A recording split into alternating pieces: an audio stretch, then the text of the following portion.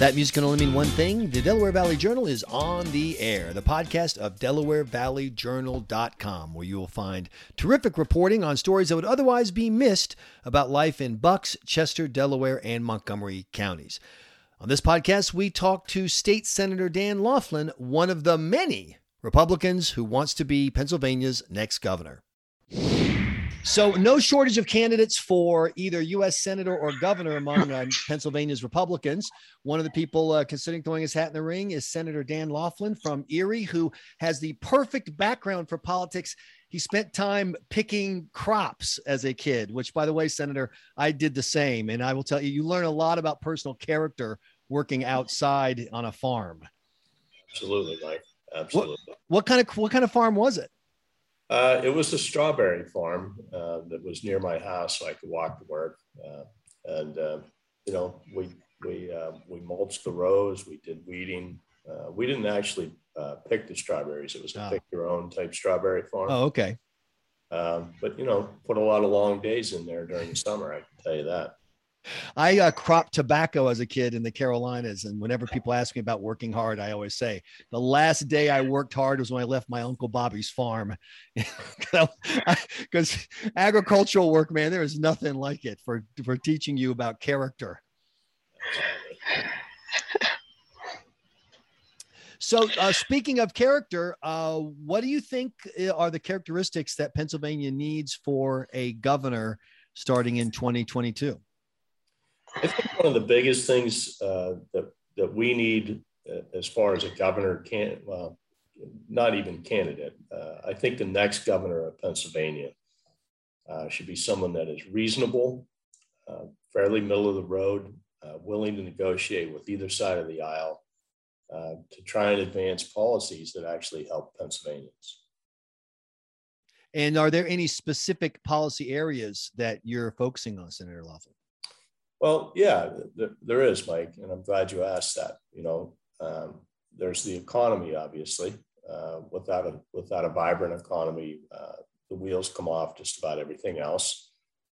In the education space, we need to take better care of our K through 12 school kids. I represent an urban area where the Erie School District, when I first got elected, was on the brink of financial collapse. I know there's folks out there that point to school choice as an option for areas like that. But quite frankly, even if you're pro school choice, you can't abandon the kids that are in the K through 12 public education system while you work on that. And then the environment is a big area of concern for a lot of folks. And we have space that we can work together in that area as well. So, Senator, there are so many people already in the governor's race. What is your elevator pitch to Republican voters? Why should they vote for you in the primary? Well, that's a great question, Linda. From last count, I think we have 12 or 13 people either in or talking about getting in the race. From my standpoint, the more the merrier, because I'm the only one that's occupying what I call the center lane right now. But the reason that I would say to them, at least for our primary voters, why cast a vote for Dan Laughlin, right? It's a great question. And I will tell you that if you're a Republican and you care about taking back the governor's seat next year, you're going to need to do it with someone who has statewide appeal and broad-based appeal. And I provide that option for our primary voters. When you look at some of the main groups of voters within Pennsylvania that are, kind of stereotypical groups, like the teachers union would be a classic example of a block of voters, the sportsmen, the trades, the police, and things such as those. There's not a group of voters in Pennsylvania that has any reason to dislike Dan Laughlin. I've stood up for all of them over the last 5 years, including our women in Pennsylvania, who I guess rightfully so would be a little bit concerned about people taking away their rights. And I've staked out a claim there that I want to leave pro-life, pro-choice issues alone and leave it the way it is in Pennsylvania. Also, you've been a legislator for a few years. What bill are you most proud of? Well, there's a couple things, Linda. That one bill that doesn't affect everybody in Pennsylvania, but it does affect the sportsmen and women. I was the first one to allow Sunday hunting in Pennsylvania. And I know it's a kind of a select group of folks, but it was one of two remaining blue laws from back when we were a colony. So I take a little bit of a victory lap on that. And then the other thing that I'm most proud of wasn't actually a bill, but I was able to get it done. And it was the increase in funding for the Erie School District added to their basic ed funding. It was really a life raft that I was able to help throw the Erie School District. And that, in combination with a lot of Senate leadership helped on that as well, too. Senator, you sit on the state banking committee, and while this is a federal issue, Pennsylvania Treasurer Stacey Garrity and other Republicans in the state have gotten involved. Part of the Biden Build Back Better plan includes a proposal that's designed to raise between 30 and 40 billion a year through the IRS monitoring bank accounts with transactions as little as $600. And I'll be clear on that. I first read the story, I thought they meant if the bank account had $600. No, they mean if you're a kid who mows the lawns and you put $600 in and out of your account over the course of a year, the IRS is going to issue a report. As a member of the state Senate Banking Committee, do you have any thoughts, concerns about that?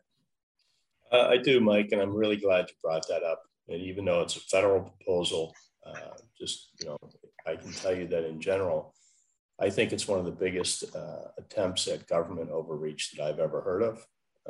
I don't think anyone, if they put a little thought into it, would want the IRS keeping that close an eye on really anything you do. And, it's not to say that, people should avoid paying their taxes. I'm not advocating for that at all. It's just a matter of how much you want Big Brother watching everything that you do. And I think that I'm just adamantly opposed to it. I just wrap that up. And where does that view of the balance between government authority and individual, privacy, et cetera, put you on the issue of vaccines, vaccine mandates, et cetera? What do you think Pennsylvania's position should be? Well, I for the life of me, I don't know how vaccines became a political football. I'm vaccinated. I got vaccinated, as soon as it was available. So did the rest of my family members, who are all Republicans. And these folks that are holding out, I don't understand it. And I think that, it shouldn't be a mandate. I will stop short of that. But I strongly encourage everyone that listens to really anything I have to say to get the vaccine. Senator, you had mentioned our state blue laws when you were talking earlier. Do you have a position on keeping the state stores, or should those be privatized like almost every other state except, I think, Utah? Yeah, Linda, I will say this to you, and this is no offense to the people that work within that system. Anytime I go to the state store, I get great service and people are always friendly and polite. But I'm a big fan of private industry. I think that we could do it, the private industry could do it better, faster, and cheaper, I guess, than the system that we have now. And quite frankly, I think that's true in almost every aspect of government. If you can get the private sector to do it, typically it will be cheaper and more convenient for the consumer. And how much time do you spend in the state stores, Senator? I'm kidding. I'm just kidding. I personally would spend as much time as possible. I'm an Irish whiskey man myself. I won't put you on the spot, but you did mention earlier that a strategic vote to cast for Republican primary voters, in your opinion, would be to find someone who's not going to set the other side off. In other words, it's not going to inflame them that we must destroy this Republican. Finding a more moderate, you said people don't have a reason to dislike you. But what would you say to those Republicans who say, yeah, but there's not a big reason to like you? In other words, there's not a cause that the Republican base, which you see the things they're talking about vaccines, they're talking about election security, they're talking about life issues, et cetera. What is the cause that would make the base like you as opposed to the other side not have reason to dislike you? Well, that's a little bit of a loaded question, Mike. I think I tried to load it as much as possible, so I apologize if I left some loading undone. No, that's fine. I mean, it's a sign of a good reporter, right? No, I think one of the things that our party can hang its hat on with a vote for Dan Laughlin would be that, if you're tired of 8 years of Governor Wolf trying to raise your taxes and mandate, how you're supposed to live your life, having a candidate that can win in November is probably the biggest, thing that they could say, that's why he's my guy. Want to get down a little bit more into the weeds. We've prevented tax increases that Governor Wolf has proposed every year. I intend to continue my efforts in that space to have Pennsylvania not raise your taxes, because every time you do, that's a little bit more freedom that you take out of the average citizen's pocket. And I think we have space to make Pennsylvania a lot more competitive in the business world. It's very difficult to try and attract businesses to Pennsylvania when we have virtually the highest corporate net income tax rate in the whole country. And we can make it more business friendly by actually reducing the red tape without actually affecting our revenue either. Senator, on a personal level, so that people get to know you a little bit, what other hobbies do you have besides hunting? Well, politics seems to be a new hobby for me, Linda. It takes up most of my free time. I occasionally like to get out and play a round of golf. And then, other than that, I like to spend time with the family and just doing kind of your average everyday stuff. I like to cook. A lot of people don't know that about me. And I'm kind of your average family guy. I mow my own lawn. I do a lot of stuff that every blue collar family in America does. Well, a guy who likes to hang out in liquor stores and cook is definitely my kind of guy. It's going to be very hard not to endorse you just on those two things, Senator. But by the way, what do you cook? Irish, Italian? Do you have a favorite? I'm a Southern Louisiana Cajun Creole guy myself. I honestly, Mike, I just I dig around in the freezer and pull ingredients out. I usually just kind of wing it. That sounds good. So 2 last questions for you, and they may or may not be related. One is about energy policy. Governor Wolf is absolutely determined to get Pennsylvania into the RGGI agreement, as you know. What's interesting is not pushing the Transportation and Climate Initiative, TCI, which advocates argue would actually do more. I wonder if that's why Wolf is avoiding it, is that it would actually, have more direct impact and people would feel the pain, and he wants to, try to do energy policy on the cheap. And then my second question is, what do you think is the biggest, the one thing that Governor Wolf has done as governor that you absolutely would not have done had you been governor? Those are great questions, Mike.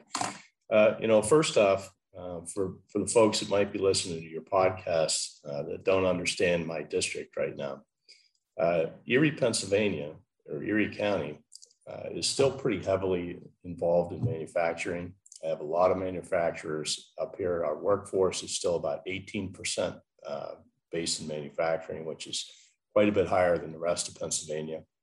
And by joining RGGI, our electric rates would go up, I believe it's about 18%. That would be a direct impact on my manufacturers, and we would probably lose thousands of jobs just in Erie County if we joined that. And the second part of that answer is for the folks that are genuinely concerned about the climate and think that joining RGGI would do something. In my opinion, by driving work overseas, over to China to make the products that we currently make in Pennsylvania, because our electric rates are lower than even some of our surrounding states, all you're doing is pushing electric use out to the countries that burn coal to make their energy. So that's a lose-lose in my opinion. There's things that we can do to actually help, help clean our planet up. without killing our jobs. And I'm willing to work with anybody within that space. And I feel very strongly about that, though, that Reggie would be detrimental to Pennsylvania and it wouldn't actually help the planet. So that's that. And then the one thing that I would have done really completely differently than Governor Wolf was, when we headed into this pandemic and it was uncharted territory for all of us, I've tried to work with the governor and give him a little bit of space and not Monday morning quarterback everything that he did, because some of the things that he did, I know were certainly well-intentioned, right? But his business waiver program was, in my opinion, an absolute disaster. And, I had reached out to his folks and encouraged him to just use CDC guidelines and let the businesses operate in what they felt was a safe manner. Right. And you could have had a caveat that if your workers didn't feel safe, then sign up for unemployment. But at least the businesses would have been able to stay open. And I'm sure you're aware that early on, the governor shut down our entire construction industry, which is a huge portion of our economy. We were the only state in the union to do that. And I think that he made some tactical errors on that. But I will season that with that. I know that he was concerned for people's health. Well, Senator, thank you so much for joining us on the podcast for the Delaware Valley Journal this morning. We really appreciate your time. Thank you, Linda. Thanks for having me on. And I appreciate the opportunity to get my message out there. And yes, thanks to you for listening to the Delaware Valley Journal podcast. Please share it with your friends, tweet it out, Facebook, blah, blah, blah. And find all of our great content at DelawareValleyJournal.com. We're on Twitter at DV_Journal and on Facebook as well. Thank you from the Delaware Valley Journal news editor, Linda Stein, and me, Michael Graham at DelawareValleyJournal.com.